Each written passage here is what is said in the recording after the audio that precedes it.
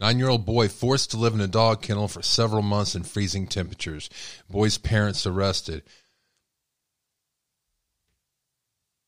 3 people in North Carolina have been booked for forcing their child to live in the dog kennel for months.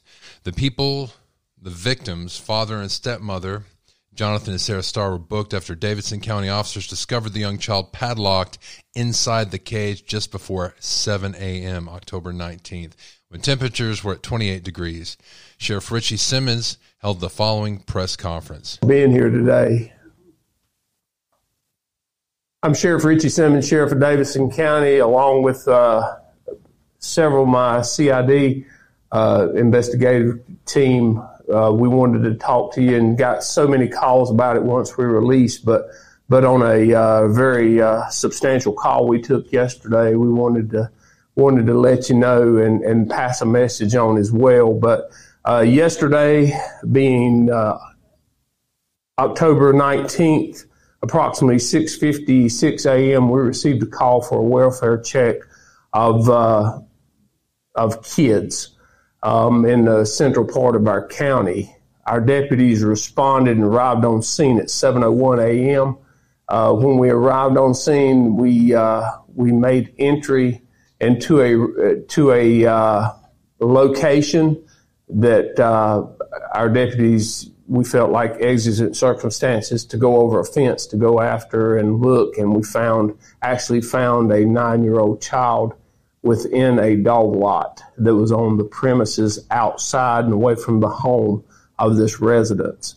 We were able to breach the combination lock and the fence, retrieve this child. The temperature at the time was about 28 degrees. We found out that this child had been out there all night. We were able to, at that time, call for EMS to respond. And, I'm sorry, I said we arrived at 7:01. We were dispatched at 7:01. We arrived at about... Shelley Barnes, the victim's aunt, was also arrested. The boy was left with food and clothes to sustain, but still not enough to keep the child warm in that kind of temperatures. Sarah was charged with 11 counts, including negligence and child abuse. Jonathan was also charged with multiple counts of negligence and child abuse. Their bond was set at $1 million each. And Barnes was charged with 5 counts, including assault on a child and possession of a firearm by a convicted felon. Her bond was set at $300,000. The 3 are booked under the mentioned charges. The boy's father, Jonathan Starr, is charged with 2 counts of felony negligent child abuse, inflicting serious mental and emotional injury, and felony child abuse, inflicting serious physical injury.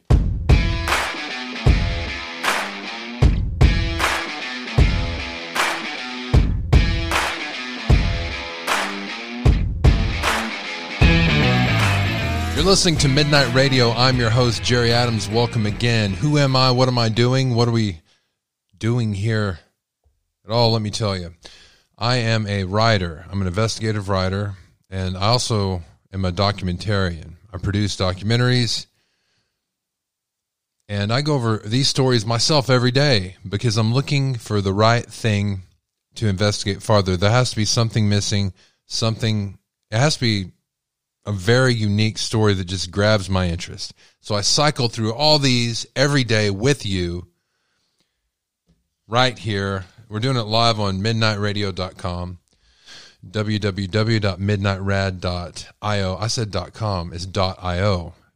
www.midnightrad.io. So I go over these stories with you every day. You can call in if you want to talk about these stories with me. The phone number is 325-261-0892. You can leave me up to 3-minute voicemail message. I'll get back to you, and I will play that on the show. That is 325-261-0892. So that is what we're doing here. That's why I go over these stories. Now, this particular story about this 9-year-old child being locked outside in extreme conditions, and I'm sure he's had worse done to him before. The thing I was thinking about this issue before, and in some of my writing that is in a book I'm writing coming up, there is these children that go through these extreme abuse cases day to day. There's a parent in Germany that we went over the day before yesterday.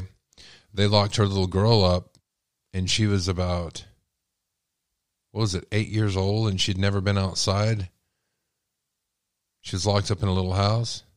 She might have been old. She might have been in the double digits, but it affected her greatly. These kids don't know any other way of life. This is all they've ever known. That is what is hard to imagine. I mean, you go to the point where it's hard for me to imagine somebody doing that to a child, but it's the next level. I can't imagine being a child and never knowing anything different. Our next story here is also very, very chilling. A shocking set of allegations against Houston energy and natural resource attorney Mason Herring made by his wife. The couple had separated earlier this year after 11 years of marriage, according to the prosecutor. Herring was not happy with the news that his wife was pregnant with their child back in March, and that's when it began, according to prosecutors.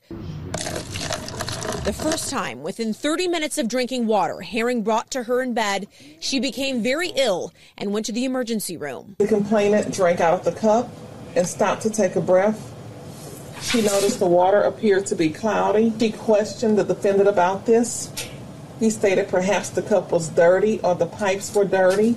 At least 6 times over the course of just over a month, the woman says her husband brought her drinks that he encouraged her to drink. She didn't, instead keeping them as evidence. The complainant stated that the defendant gave her a bottle of orange juice, and she observed that the seal on the bottle was broken. Surveillance cameras inside their home caught Herring putting a powdered substance from a bag in his pocket into a drink that he gave her, according to the prosecutor. She also found opened blister packs that contained Cyrex, the Mexican pharmaceutical that contains the drug misoprostol, in their trash. He observed the defendant cleaned out his truck and took the trash out to the curb. She stated this was out of character for the defendant, as he does not do chores around the house. When the defendant left, the complainant went to the trash can to see what was inside. Herring is now charged with assault of a pregnant person and assault, forced induction to have an abortion. He's out on a $30,000 bond. His attorney says they're looking forward to defending against these allegations in court. The baby survived and was born slightly premature, but officials say the child is healthy and doing well. I'm glad there's good news. The baby is doing healthy and well. $30,000 bond. Why do I feel that if you and I did something like that, it'd be $1 million and we'd never get out on bond? But if an attorney does it, $30,000. But I'm sure this is the worst thing he's ever done. Now, this is a story from Texas, which is important because there's different outcomes depending on what state you are. If he's in a state that doesn't believe a child is a child until it's outside of the womb, then he can't be charged for murdering a child, can he? This is an interesting case. We're going to continue to cover it. It's horrific. I'm glad that the child is well. And you know what? I'm very impressed with the woman in this case. And I think we should all take a lesson from her. If there's something that you feel is wrong, your sense in your mind, what do they call it? Your intuition. If you feel like there's something wrong, you investigate that. You protect yourself. Don't give anybody the benefit of the doubt. The days of the benefit of the doubt are over. They're over, especially for women. I'm talking to you. Don't give anybody the benefit of the doubt. Your life is too important. You're important. Now, Colorado police are searching for a 21-year-old man suspected of murdering his ex-girlfriend's twin sister. We have that coming up, but I want to tell you about a short story I wrote called Haunted Pussycat. That is right now. Actually, if you go to Spotify, you can get it on the podcast of Spotify. If you get this podcast in another app like Amazon or Google, it doesn't play the video, but you hear the audio of it. And the video is important because all the artwork in that was generated by computer AI. And computer AI, when it generates artwork, is quite horrific. And I thought, with a horror story, this is a short horror story, and computer AI doing the pictures for it. I'm like, oh man, this is going to be something. And I think it turned out really well. Let me know what you think. It's on YouTube also. I'll put a link to it in the show notes for this particular episode. So you're going to want to check that out. Going back to the story.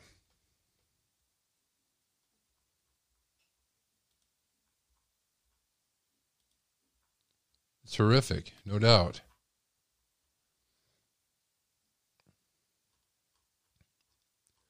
Let me see. I think I got some footage of here. I really should.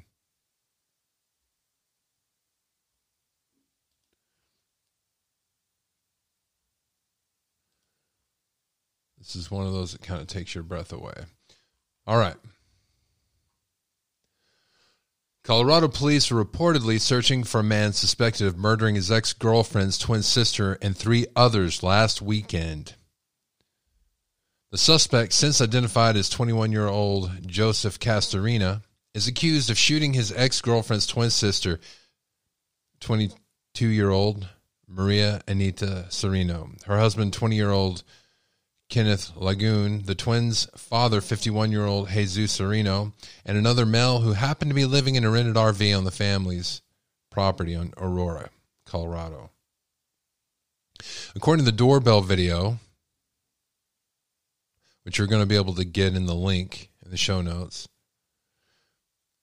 Castorino was recorded outside the Aurora home of the victims both before and after the murders. Reports claim the 21-year-old is expected of breaking into the home and waiting for the family to return from a party they were all attending earlier in the night. When they eventually returned to the property, he allegedly shot all 4 victims before fleeing from the scene on foot. They're still trying to capture this man. When they eventually returned to the party, he shot all 4 victims. Even more startling is the fact that one witness claimed Castorino's ex-girlfriend would have also been killed, but the suspect reportedly ran out of ammunition before he could pull the trigger on his last victim. So he didn't kill his ex-girlfriend, but she saw him kill everybody.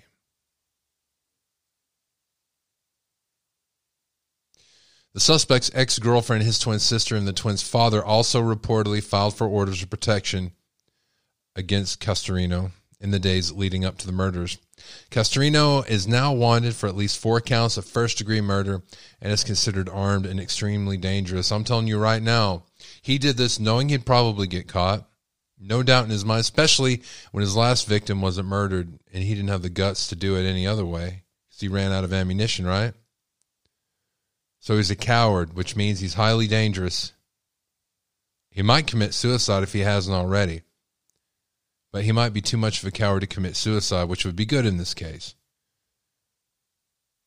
If you know where this coward is, the phone number to call is 1-800-913-7867. That is for Metro Denver Crime Stoppers. That is 1-800-913-7867. There'll be a link to all this information in the show notes. Now, did you know about this? I'll talk about it on the flip side.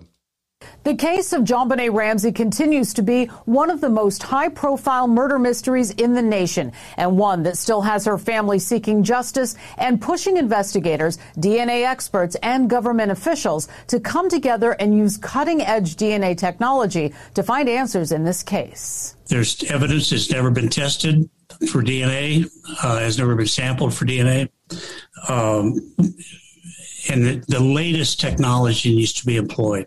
The frustration of searching for his daughter's killer is still painful for John Ramsey, who tells me he is preparing to submit a petition with over 17,000 signatures to Colorado Governor Jared Polis next week to put DNA testing decisions in the hands of a new agency outside the Boulder Police Department. The latest technology exists in the Parabon labs and the Lothrams and those really cutting-edge laboratories that are using state-of-the-art techniques to analyze DNA samples. That's where this needs to go. If government officials do not respond after the petition is submitted, Ramsey says he will absolutely seek legal action.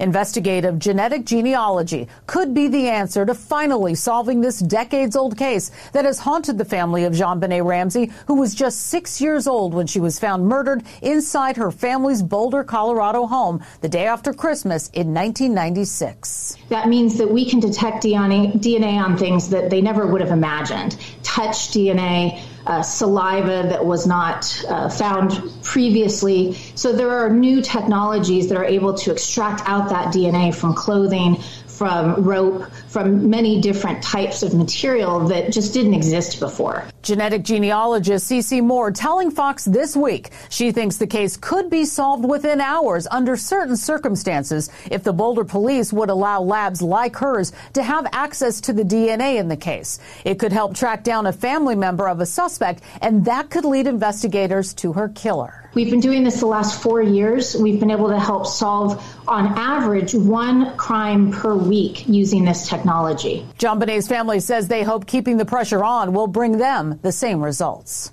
We're not going to let this case end up in a dusty file cabinet in the Boulder Police Department. That's not acceptable. The Boulder police telling Fox this is still an active and ongoing investigation, and the department meets with multiple entities on a regular basis, including private labs and the FBI. A spokesperson for the Colorado governor's office said they have no update at this time. First of all, John Benet Ramsey's father, I feel like I'm having a Mandela effect moment. I remember hearing in the news, Patsy Ramsey, John Benet's mother, died.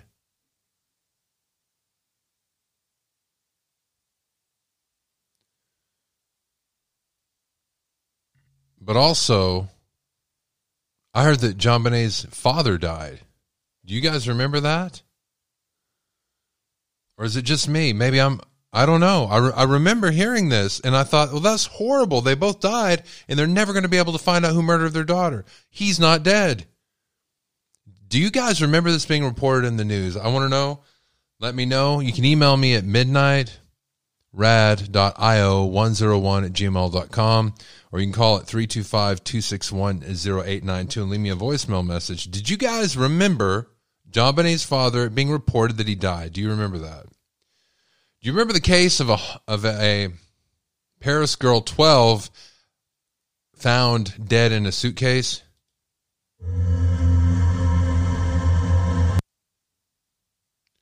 We're going to talk about that next week.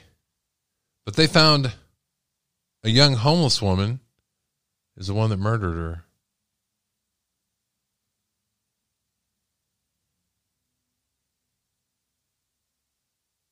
So, I'll report on that next time. Have you ever heard of Lord Lucan? The hunt continues 48 years after the nanny murder. There's a facial recognition expert that claims that an 87-year-old man in Australia is a British peer who disappeared.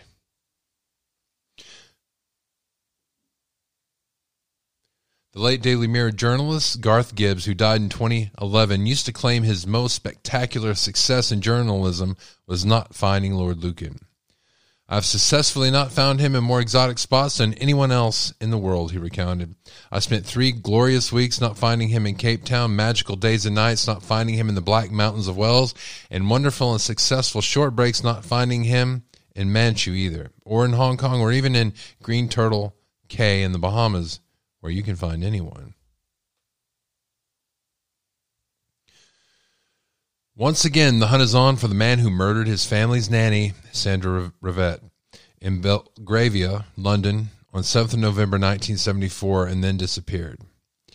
It is now being claimed he could be an 87-year-old man living in a Buddhist community in Australia.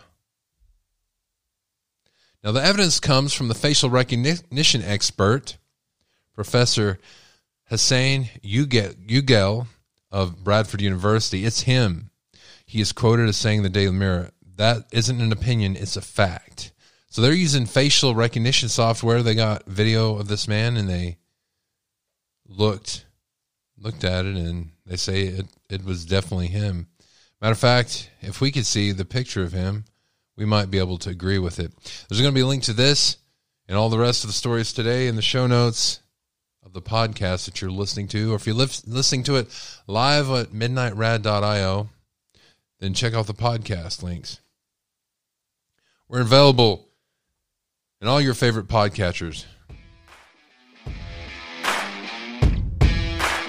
I'd like to thank you for joining me once again. Until next time, God bless.